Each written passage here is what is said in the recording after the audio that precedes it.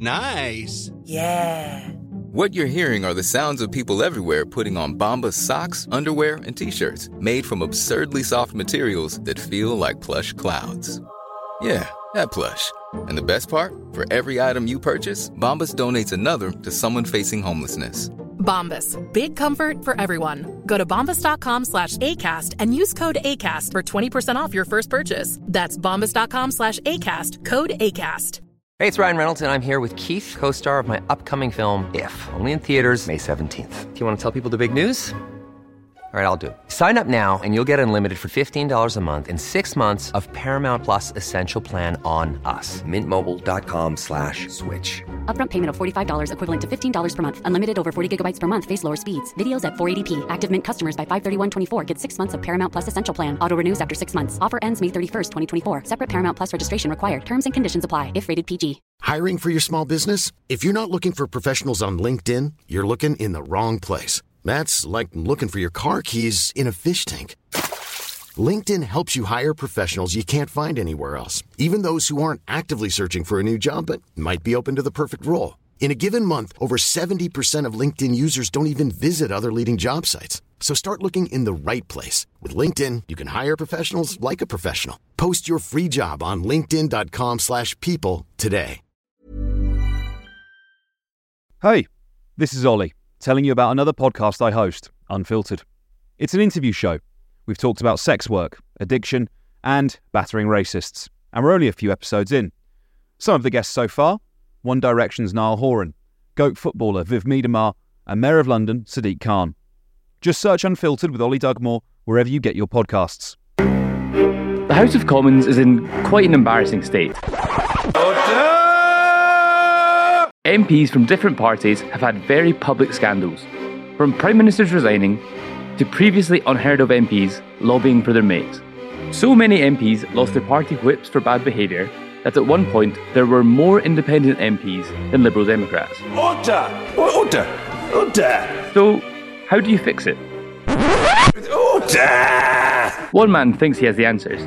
Rhondda MP and Chair of the Standards Committee, Chris Bryant, sat down with Ollie to discuss all this and more. Please enjoy. Am I tough enough? Strong and stable leadership. Total rhubarb. Hell yes, I'm tough enough. Shut the fridge. Not another one? It's the Politics Show podcast. Glad to have you with us. Maybe it's best, rather than I introducing you, if you introduce yourself, tell us in the audience who you are. I'm Chris Bryant. I'm the MP for the Rhondda in South Wales. I've been Labour MP since 2001, and I'm chair of the Committee on Standards. And sometimes I'm chair of the Committee on Privileges as well, just to make things really complicated and niche. Just when the Politics Show audience loves a select committee, so I think they'll keep pace. I'm not even joking. I've got a list here of various recent bits of rule breaking, and I've tried to commit it to memory, but it's far easier for me to read it because it's quite extensive. Yep. So I'm going to give it a go. It's Owen Paterson and paid lobbying. Chris Pincher and MPs resigning over sexual harassment. Workplace bullying. 5 MPs found to have interfered in judicial proceedings. Partygate. Cronyism and nepotism in the House of Lords appointments and in the awarding of £1 billion of PPE contracts, of PPE that was not fit for purpose. And then Prime Minister Boris Johnson misleading the House. Given that list, is it surprising that the confidence of the British people in Parliament is at an all-time low? No, it's not surprising. And I've written quite a bit about the history of Parliament over the years, and obviously, there have been wrong-uns throughout our history, including, people who went to prison for fraud and all sorts of things. But if you look at this Parliament since December 2019, 22, as of today, 22 MPs have either been thrown out of the chamber for a day or forced to been suspended or thrown out of the House or have resigned before a report came out criticising them. That is by far and away the largest number ever in our history. So you could argue that either this is the most punitive Parliament we've ever had because we are actually dealing with some of the stuff which has probably been around for a long time, like sexual misconduct and bullying, which used to be just swept under the very beautiful Pugin carpet, or we are actually the worst Parliament in our history. Which do you think it is? I think it's a bit of both, is the honest truth. And look, when I was first elected in 2001, I say all of this in the book, it was pretty regular occurrence for older male MPs to slap a younger woman MP's bottom in the division lobbies or in the bars or whatever, hug them more than they clearly wanted to be hugged. And we did nothing about that in those days. Likewise, you used to hear MPs from, their offices bawling out a junior member of staff, and that was clearly bullying, and nobody ever did anything about it. And we have started to tackle all of that. There's still a long way to go, but I'm kind of proud that we're the first parliament in the world to have a confidential system, the Independent Complaints and Grievance Scheme, where people can go and make complaints about MPs, or for that matter, other members of staff working in the parliamentary community, and they will be dealt with confidentially. So you've mentioned a couple of times there already your book, Code of Conduct, which is the reason for this conversation, but also the increased powers that are now available for dealing with some of these issues. Could you go into a little bit more detail about the committee and what it can actually do to enforce? Because I know a lot of the time people talk about Parliament, whether it's a COBA or any of the other things, and sort of say that largely the processes around these things are quite toothless. Well, you chucked in a COBA there, like everybody knows what a COBA is. Yeah. And of course, it's yet another acronym for yet another body. And one of my complaints, and one of the things I think we need to change, is that there are just dozens of different bodies that regulate MPs' behaviour. So we haven't even just got one code of conduct. We've got at least three. There's the ministerial code, which affects ministers. There's the code of conduct for MPs. And there's the behaviour code, which affects everybody working in the parliamentary community, including journalists. So that's three codes already, and they don't fit together. And then you've got the Standards Committee, which deals with breaches of the Code of Conduct, but can only look into something if the Parliamentary Commissioner for Standards has decided that there has been a breach and sends us a memorandum. Then you've got the completely separate independent expert panel, the IEP, which looks into ICGS cases, Independent Complaints and Grievance Scheme cases, which are about sexual harassment and bullying. And then the Prime Minister has a theoretically independent advisor on ministers' interests, who sometimes looks into whether ministers have breached the ministerial code or not. And the truth is, it's a complete and utter mess. Oh, and a COBA is the Advisory Committee on Business Appointments. Advisory. In other words, it has absolutely no powers whatsoever. So one of my arguments is that we really need to bring a lot of this all into one system, one organisation, make it genuinely independent so that we can really enforce standards throughout the whole system. And there's consistency, because the worst thing of all is if some poor MP fails to register something with the right place, or does it 2 days late simply because they hadn't really twigged which part of the rules they were meant to be going for.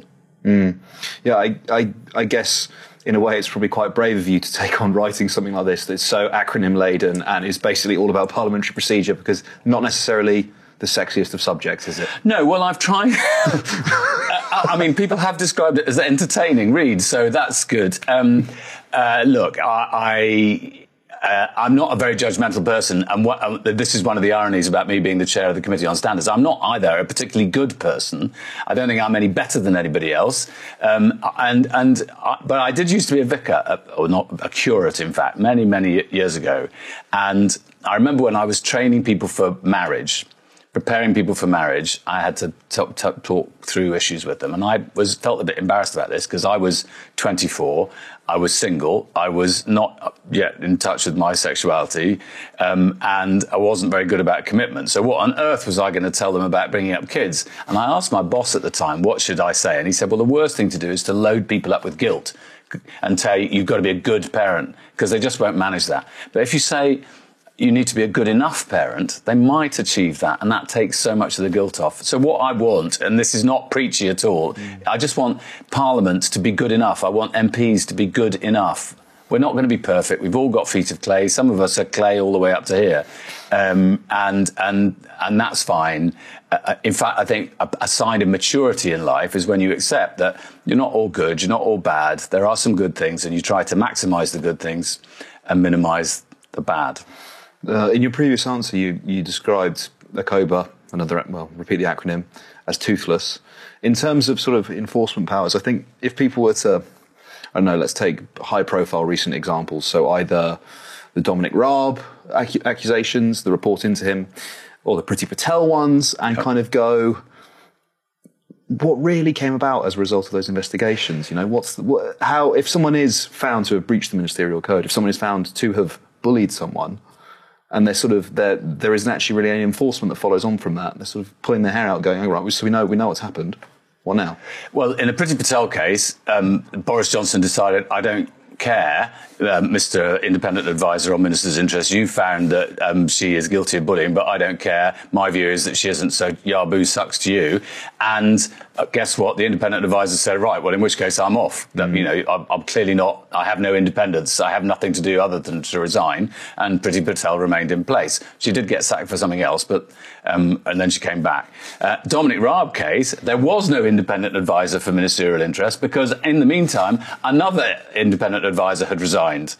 And so Rishi Sunak had to appoint a completely different person to investigate. And when that found that there had been instances of what he termed bullying, then Dominic Raab did go. But, there are lots of things, I think, that bring Parliament into disrepute at the moment. Look at the case of Nadine Dorries. If you were a councillor, right, an ordinary councillor in Buckinghamshire or Northamptonshire, or let's go Bedfordshire. If you were a councillor in Bedfordshire and you didn't turn up for 6 months, unless there was a real reason like illness or maternity or whatever, the council would remove you. That's the law.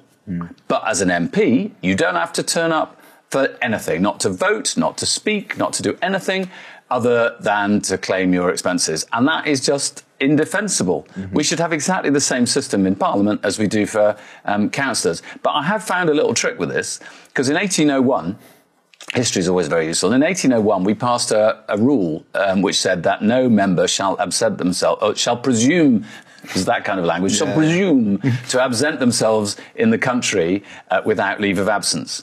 So we could, if we wanted to, decide now that Nadine Dorries hasn't turned up for a year. She's got to turn up in September, and if she doesn't, she's out. I actually think in the Dorries case as well, I think some of the parish councillors are demanding that she resigns now at this point because they're so fed up with it.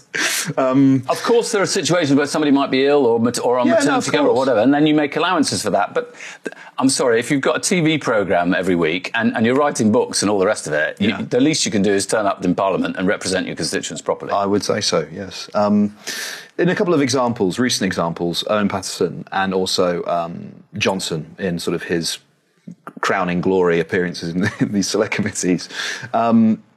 Around their appearances and also afterwards, both Paterson and Johnson described the sort of the process as kangaroo courts. And what's more, they didn't actually just denigrate sort of the parliamentary process themselves. They had willing sort of platforms afforded to them in the media. Most notably probably the Telegraph and the Daily Mail. So the first half of the question is about sort of how valuable are these processes if MPs themselves don't respect them?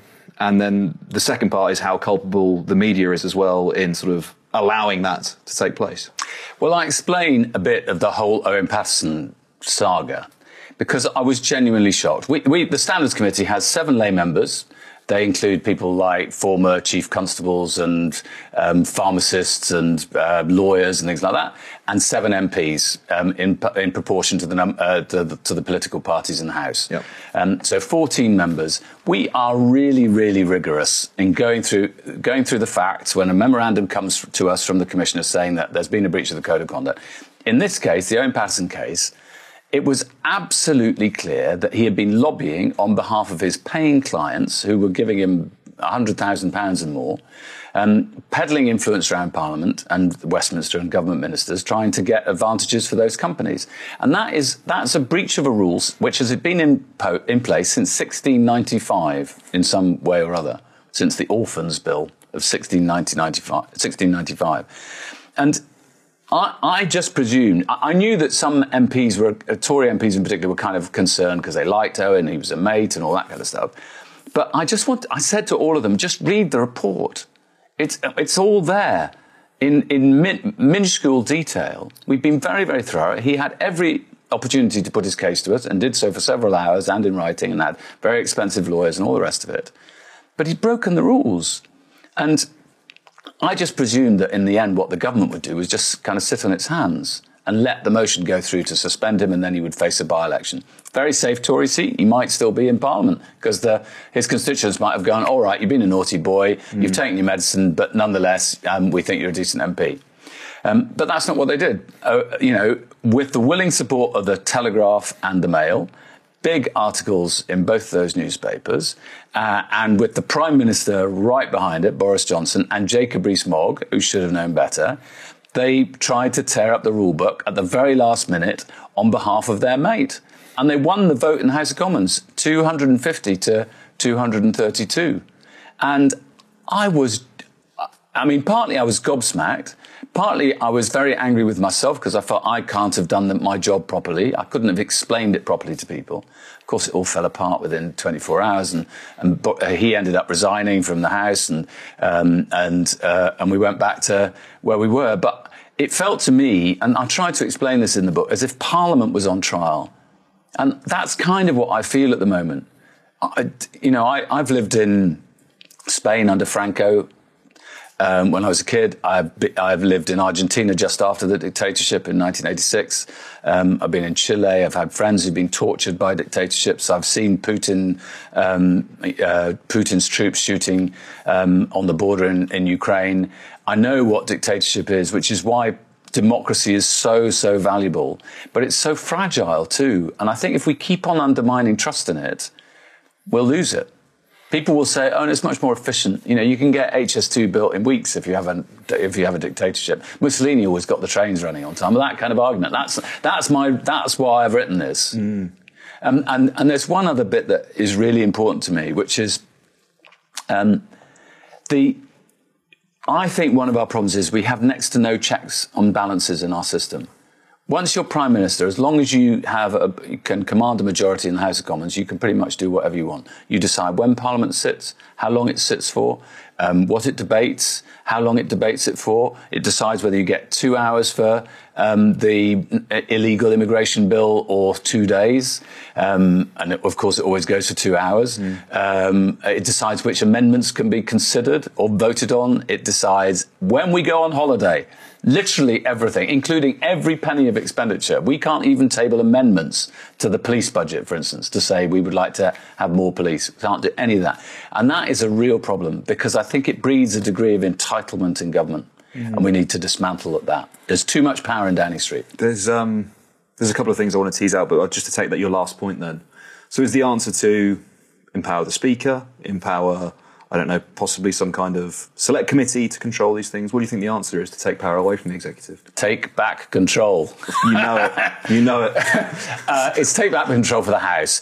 Funnily enough, the House of Lords, because it is in charge of its own order paper and its own timetable, I think does the scrutiny of legislation much better than we do in the House of Commons. Bearing in mind that during COVID, whether you supported lockdowns or not, nearly all of that was brought in on the back of legislation which had already come into power before it was published. Just think that through. Already come into power before it was published, let alone debated or considered in the House of Commons.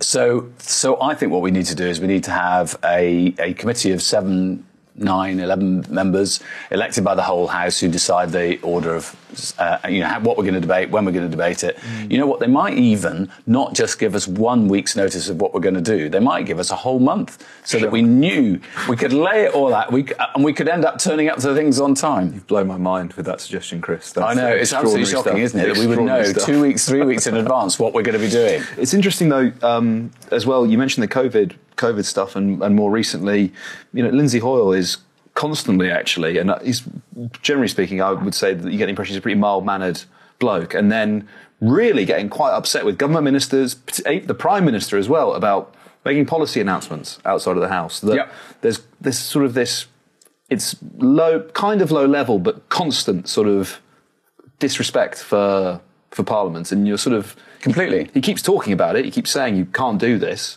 But they keep doing it. And he's got next to no powers other than just to sort of give them a dressing down. And I'm not sure how much the dressing downs work as well as he does them, because they just go, yeah, I'm terribly sorry. And then they have no intention of changing. So there's two things you could do. First of all, I asked the independent advisor on minister's interest the other day. So you're there to investigate breaches of the ministerial code. The ministerial code says that all announcements of major policy should be announced to Parliament first.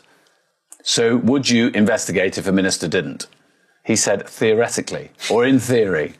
Well, what do you mean? I mean, clearly he's never going to do it. So we should empower him. We should say specifically, you must investigate where something's been announced elsewhere. Because it's trying to avoid scrutiny, proper scrutiny. The other thing we could do, though this is maybe going a bit too far, we'll see. So we have a process for dealing with grossly disorderly conduct in the chamber. You know, if somebody grabs hold of the mace and swirls it around, or if they use unparliamentary language and get told off by the Speaker and refuse to apologise, the Speaker can name them, and they're either chucked out for the day, or in some cases for 5 days, or even for 20 days. Well, that was put in place because in the 1870s, the Irish National MPs were so fed up with the British system, they wanted to disrupt it. And so they did it every single day. So we put those rules in. Well, if our problem today is ministers announcing things everywhere other than in the House of Commons, maybe that is grossly disorderly conduct. And the Speaker should start naming ministers who've done it and expel them from the House for 5 days. That might make them wake up. My guess, we'd only have that happen once. Yeah, I suspect so. It's that time of the year. Your vacation is coming up. You can already hear the beach waves, feel the warm breeze, relax, and think about work. You really, really want it all to work out while you're away. Monday.com gives you and the team that peace of mind. When all work is on one platform and everyone's in sync, things just flow. Wherever you are, tap the banner to go to Monday.com. There's never been a faster or easier way to start your weight loss journey than with PlushCare. PlushCare accepts most insurance plans and gives you online access to board-certified physicians who can prescribe FDA-approved weight loss medications like Wegovy and Zepbound for those who qualify. Take charge of your health and speak with a board-certified physician about a weight loss plan that's right for you. Get started today at plushcare.com/weight loss. That's plushcare.com/weight loss. plushcare.com/weight loss. Total rhubarb. It's the Politics Show podcast. And to backtrack a little bit then, because we were talking about Patterson and sort of the problem with cash and lobbying, is one of the answers to that problem to just straight up say, no gifts, no extra work, MPs, you're paid a salary, and maybe the answer is, by the way, to increase the pay of MPs, which I know some people thought it doesn't sit very well with them, but I think is an answer to, you know, gross expenses claims or all this other work, and say, no second jobs, no nothing, you are an MP, you're here to represent your constituents. That's it. I've got a whole chapter on this, and obviously it's an attractive idea. Let's say MPs, all you can ever do is be an MP. But what do you do about the person who, before they got elected, ran a farm? And they live in the farm still. And in fact, most of their voters quite like the fact that they're a farmer because they're farmers too. Are you going to say, sorry, you can't milk the cows anymore or whatever? Probably not. What happens if you're a doctor, GP? We need GPs, and probably it's a good idea to have people who are right at the forefront of the NHS. So that's fine. Books, I mean, I'm interested. I'm self-interested here. I have my hand up. I think it's quite difficult to say that you shouldn't be able to write books and because I would argue that this is part of my MP's work. I'm trying to make an argument about how we need to change Parliament. Sometimes I do it through the House of Commons, and sometimes I do it through a book or through an interview like this. So it's not as simple as everybody thinks. And then, of course, there's the people who have lots of unearned income because they have family trusts or because they buy and sell shares or buy and sell properties, things like that. What are you going to do about them? So I've come up with some suggestions of how I think we could limit it. I don't think you should be able to be a director of a company. I don't think you should be able to provide any kind of advice on how to navigate politics, because that's using your position in politics. And I think that's a conflict of interest. So there are things I think we could do to narrow it. But if somebody gets up at 5 o'clock in the morning to milk the cows, I'm chilled with that. Magnanimous. I'm not getting up at 5. I'm not ever going to milk a cow, I can assure you. But, okay. You know. But what about, let's say, I don't know, gifts, for example? You know, does an MP need a shooting weekend? Does an MP need an invite to a sports fixture? Unless it's, let's say, I don't know, DCMS, and there can be, exclusions to this. But I'm just wondering whether an MP needs to accept gifts of that kind.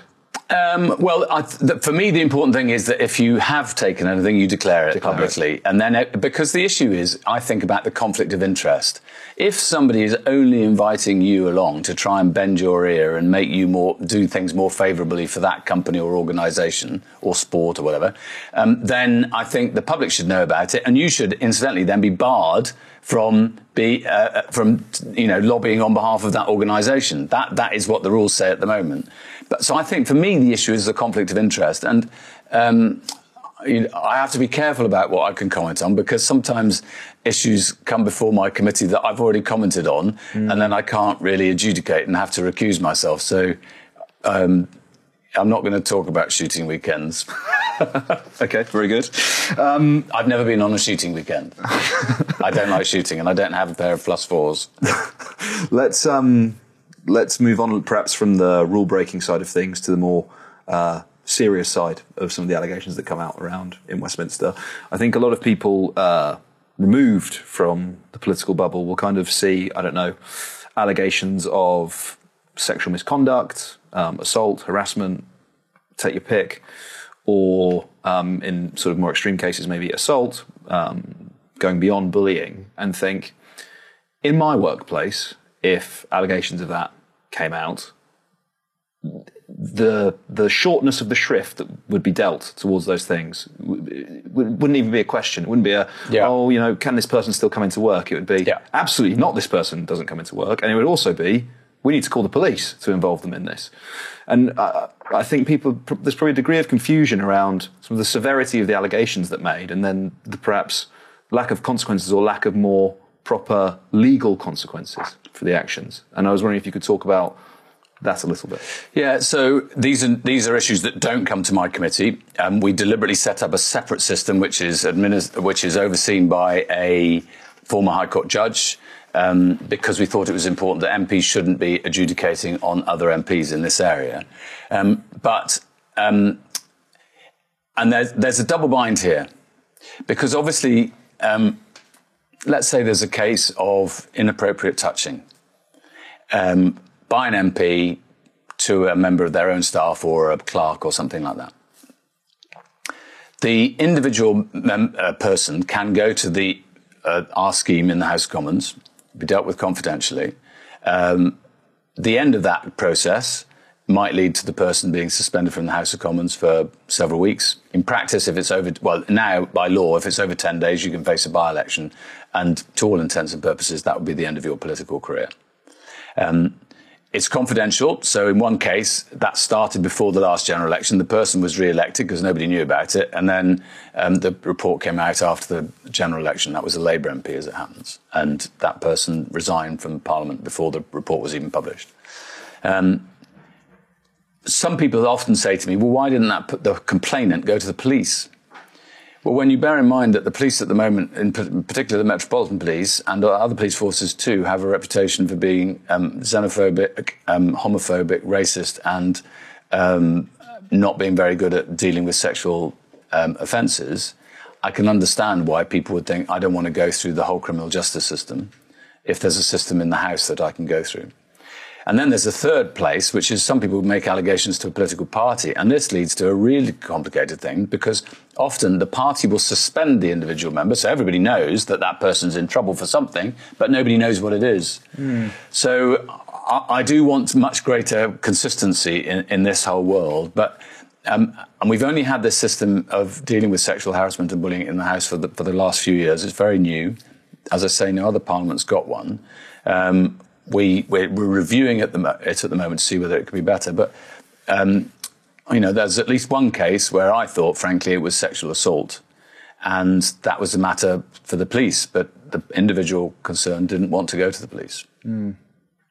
You said that it's being reviewed potentially to find ways to make it better. Yeah. In your view, Are there ways, and if so, what are they?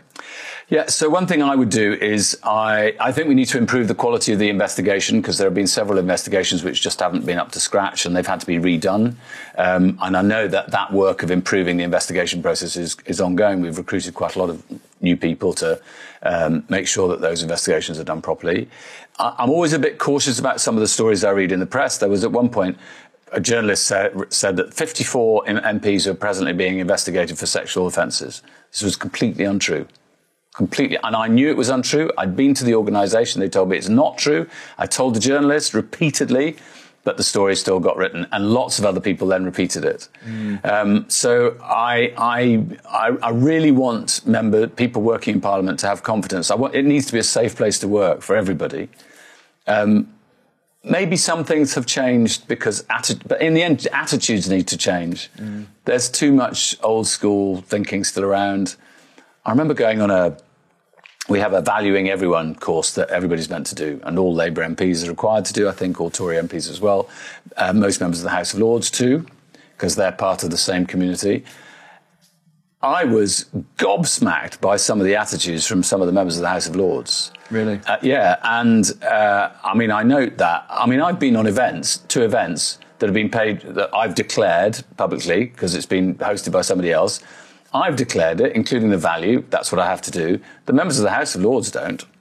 So there's much less scrutiny on them as well. And that's part of my argument in the book, is that you can't just deal with this little bit or that little bit or the other. You've got to deal with the whole thing. We need a great Reform Act, which is going to deal with all the many complicated issues relating to parliamentary standards right from the top, going to put proper checks and balances in so that government can't just do what it feels like, stop all this secondary legislation, start doing things properly, examine scrutinise legislation properly so that it's fit for purpose, and make ministers, whether they're Labour or Lib Dem or Tory or whatever, properly accountable, so that we reinforce people's confidence in Parliament and in democracy itself. You mentioned there that there was a spurious number, 54 MPs under investigation. What is the real number? So I think at the time it was 12, 9 of which cases ended up being dismissed as nothing to answer. And those 3 cases have all now gone through the system. Okay, so quite dramatically less than. Yeah. And so that's why, I issue several health warnings in the book. One is, if you're expecting me to be a saint, please put the book down now, because I'm not. I've got in more scrapes than most MPs, and I've made mistakes, and I lay some of those out in the book. But secondly, it's not right just to slag off everybody in Parliament. When I sit in the chamber, and it's not even a partisan point, I see Andrea Leadsom and I disagree with each other on nearly everything under the sun, but she's done some really good work on early years. She came into Parliament because she wants to change the world. I disagree with her about the way she wants to work, but that's fine. It's an honourable profession. Diana Johnson, likewise, she's done all this work on infected blood, and people wouldn't be getting any compensation. It's far too slow and all the rest of it, but it wouldn't be happening if it wasn't for Diana and others who've campaigned on it. And whenever I sit in the chamber, I can say the same about lots of other MPs. I do think in this Parliament, it was a government Tory chief whip who told me this, there are some people who got selected in the snap election who should never have been selected to be a parish councillor, let alone selected for a seat that ended up bringing them into Parliament because of the rising tide of their political party. And I think that's problematic. And there was another weird thing that happened. There's this phrase, one bad apple. So some people use it as meaning, there's only one bad apple, so that's okay. But actually, the phrase means one bad apple spoils the barrel. So you have to take the apple out, because otherwise blight spreads. And my problem with Boris Johnson, got a whole chapter on lying in the book. My problem with Boris Johnson was that it's not just that he would tell a fib or exaggerate or lied or whatever, or evade and answering properly or give a false impression. It's that others then had to do it for him. So you then end up with a situation where it becomes absolutely normalised to tell a lie. And so one of the classic ones is about, what is the benefit of Brexit?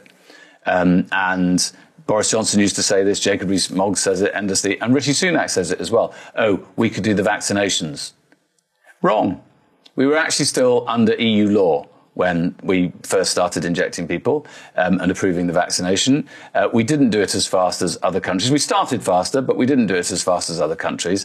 So, this just become normalised lying, and that's got to change. Should we not normalise being able to point out a lie and call someone a liar then? Yeah, so another thing I look at, as you know, I think 2 MPs in this Parliament accused Boris Johnson of being a liar, refused to retract it. That is meant to be unparliamentary language and got chucked out. I don't think that rule is going to stand the test of time. I think that's got to change as well. But one thing we could do about ministers, it's really important that ministers correct the record if they get something wrong. And of course, sometimes you do, by accident, you get it wrong. I think Andrea Leadsom at one point when she was a minister said billion instead of million or million instead of billion. Absolutely fine. We have a system. You write to Hansard, it gets corrected. The original version is corrected. So if you look it up online, it's there. Unfortunately, that doesn't happen for backbench MPs, which needs to be changed. But if a minister is told by the UK Statistics Authority that what they're saying is wrong, factually wrong, then they must correct the record in my book. And if they refuse to do so after a month, say, after 28 days, I think that should be considered a breach of the Code of Conduct. My committee could investigate and, if necessary, suspend somebody for 10 days. That would stop it. Why do you think that's not happening right now then? Well, I've got a plan. Nice. We were talking a little bit earlier about sort of whether or not this Parliament is any better, particularly in relation to more serious allegations. And I just wonder whether the phrase that gets bandied around is, old boys club. You know, if Parliament is kind of, an extension of one of these members' clubs or, the end result of the finishing school of the super elite private schools and then an Oxford PPE degree or whatever. Do you think it's fair to still describe Parliament as an old boys club? Have things got better to the point where it can't be described as such now? Well, actually, the issue, I think, is the good chaps principle that underlines the whole of the way we structure Parliament and its relationship with the government. Because it presumes that we don't need checks and balances because ministers will be good chaps. And still, obviously, the majority of ministers are chaps, and some of them are good, but not all of them are. And that is problematic. You need to have a constitutional system that doesn't allow people to abuse it. For instance, to prorogue Parliament, just, to suspend Parliament for weeks just because the government doesn't want to face any kind of scrutiny, or is going to set up discretionary funds for giving out money to Parliament, to constituencies, supposedly on the basis of need, but actually on the basis of whether the minister likes the MP who's asking for the money, and so on and so on. I mean, we actually have a system where our government of the day can suspend standing orders in the House of Commons or rewrite them simply on the back of its own majority. There's no other country in the world that behaves like that. The government can decide how boundaries are drawn up. They don't decide the actual boundaries, but we do it by registered voters in this country, even though 9 million people, roughly, are not registered to vote, even though they could be. And that means that the boundaries are drawn up so that places with high numbers of black, young, minority ethnic, and poorer voters don't even get counted. In other words, you rejig it. It's a form of gerrymandering towards the Tories. So I think I want a system which doesn't presume that everybody's going to be decent, proper, accountable, honest. It's got to start assuming that we might not be. And you need proper checks and balances. Because power, a bit like muck and money, is best when it's spread around. So what do you think then? Codified constitution? Did you read Gordon Brown's report for the Labour Party, House of Lords reform, etc.? I did. So I would reform the House of Lords. The very first motion I ever tabled when I became an MP back in 2001 was that we should have a wholly or substantially elected second chamber. I believe in democracy. All our arguments for not reforming the House of Lords are basically anti-democratic. And of course, it's a nonsense that you've got a resignation honours list from somebody who's utterly disgraced and has been chucked out of Parliament. And we haven't had the Liz Truss one yet. So yes, that all needs reform. I would have more of a written constitution. Incidentally, it's wrong to say that we haven't a written constitution.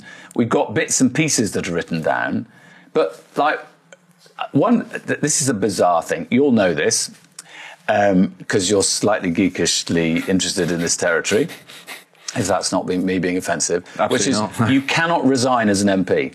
There's no means of resigning. Lots of novelists say, and such then resign as an MP, and that tears my hair, I'd tear my hair out. Because what you have to do is you have to apply for an office of profit under the Crown because of 2 motions that were carried in the 17th century.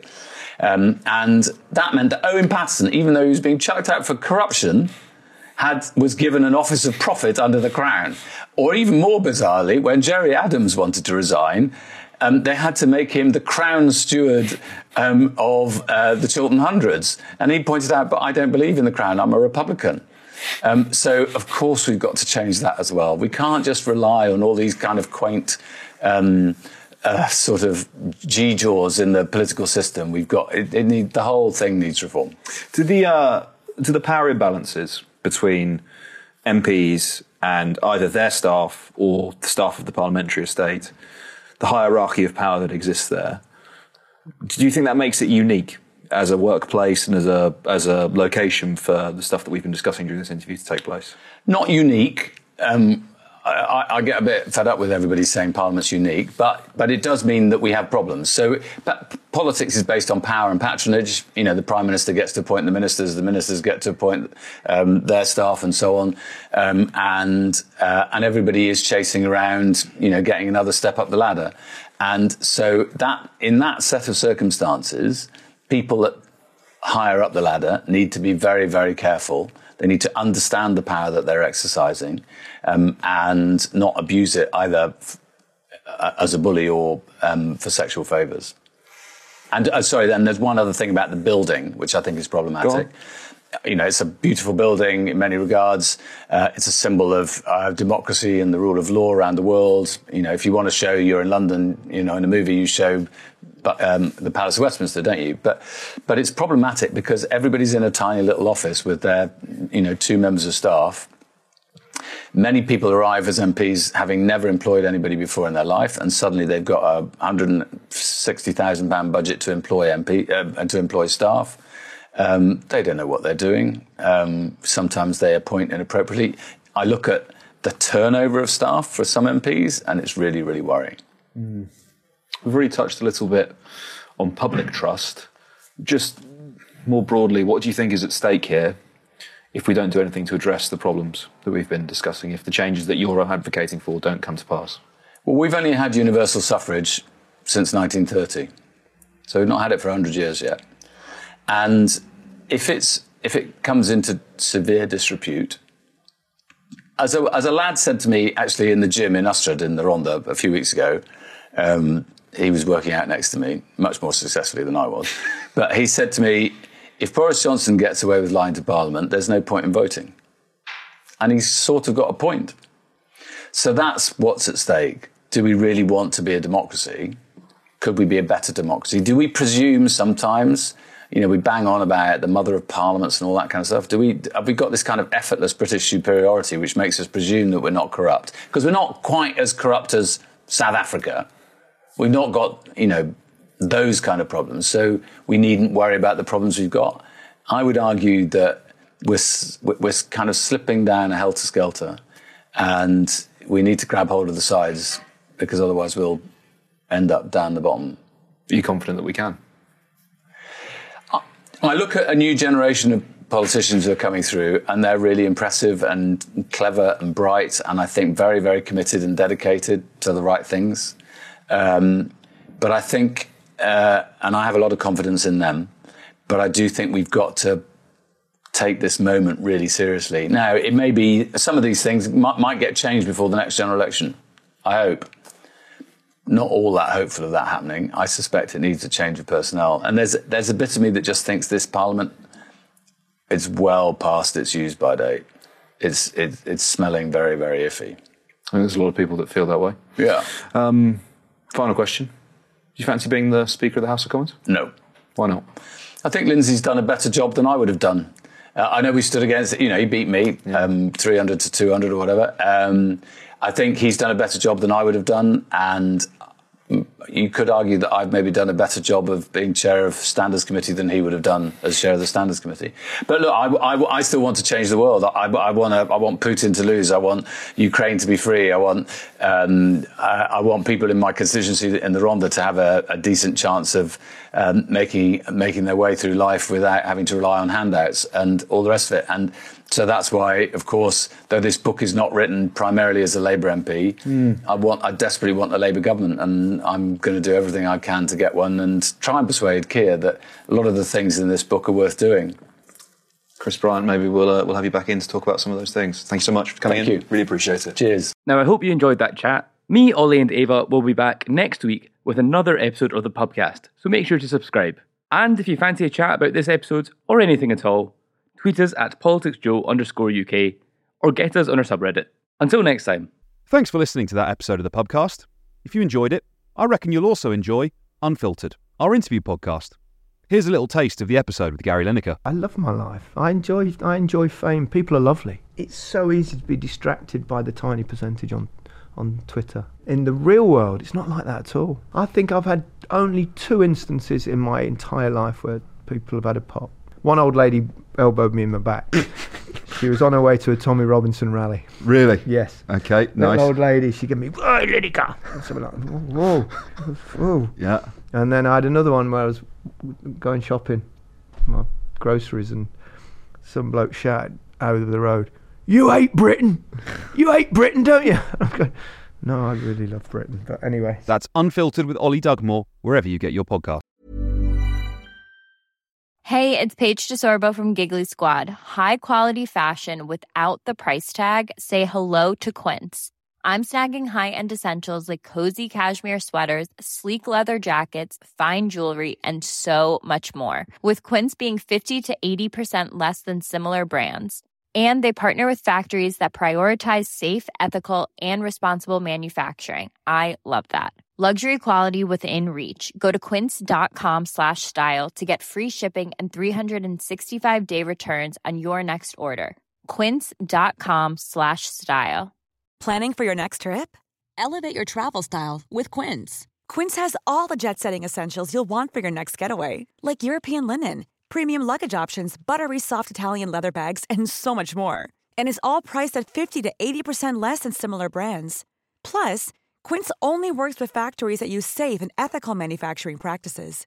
Pack your bags with high-quality essentials you'll be wearing for vacations to come with Quince. Go to quince.com/pack for free shipping and 365-day returns. This Mother's Day, treat mom to healthy, glowing skin with Osea's limited edition skincare sets. Osea has been making clean, seaweed-infused products for nearly 30 years. Their advanced eye care duo brightens and firms skin around your eyes, while the Golden Glow Body Trio nourishes and smooths skin all over. Go to OSEAMalibu.com and use code MOM for 10% off your first order site-wide.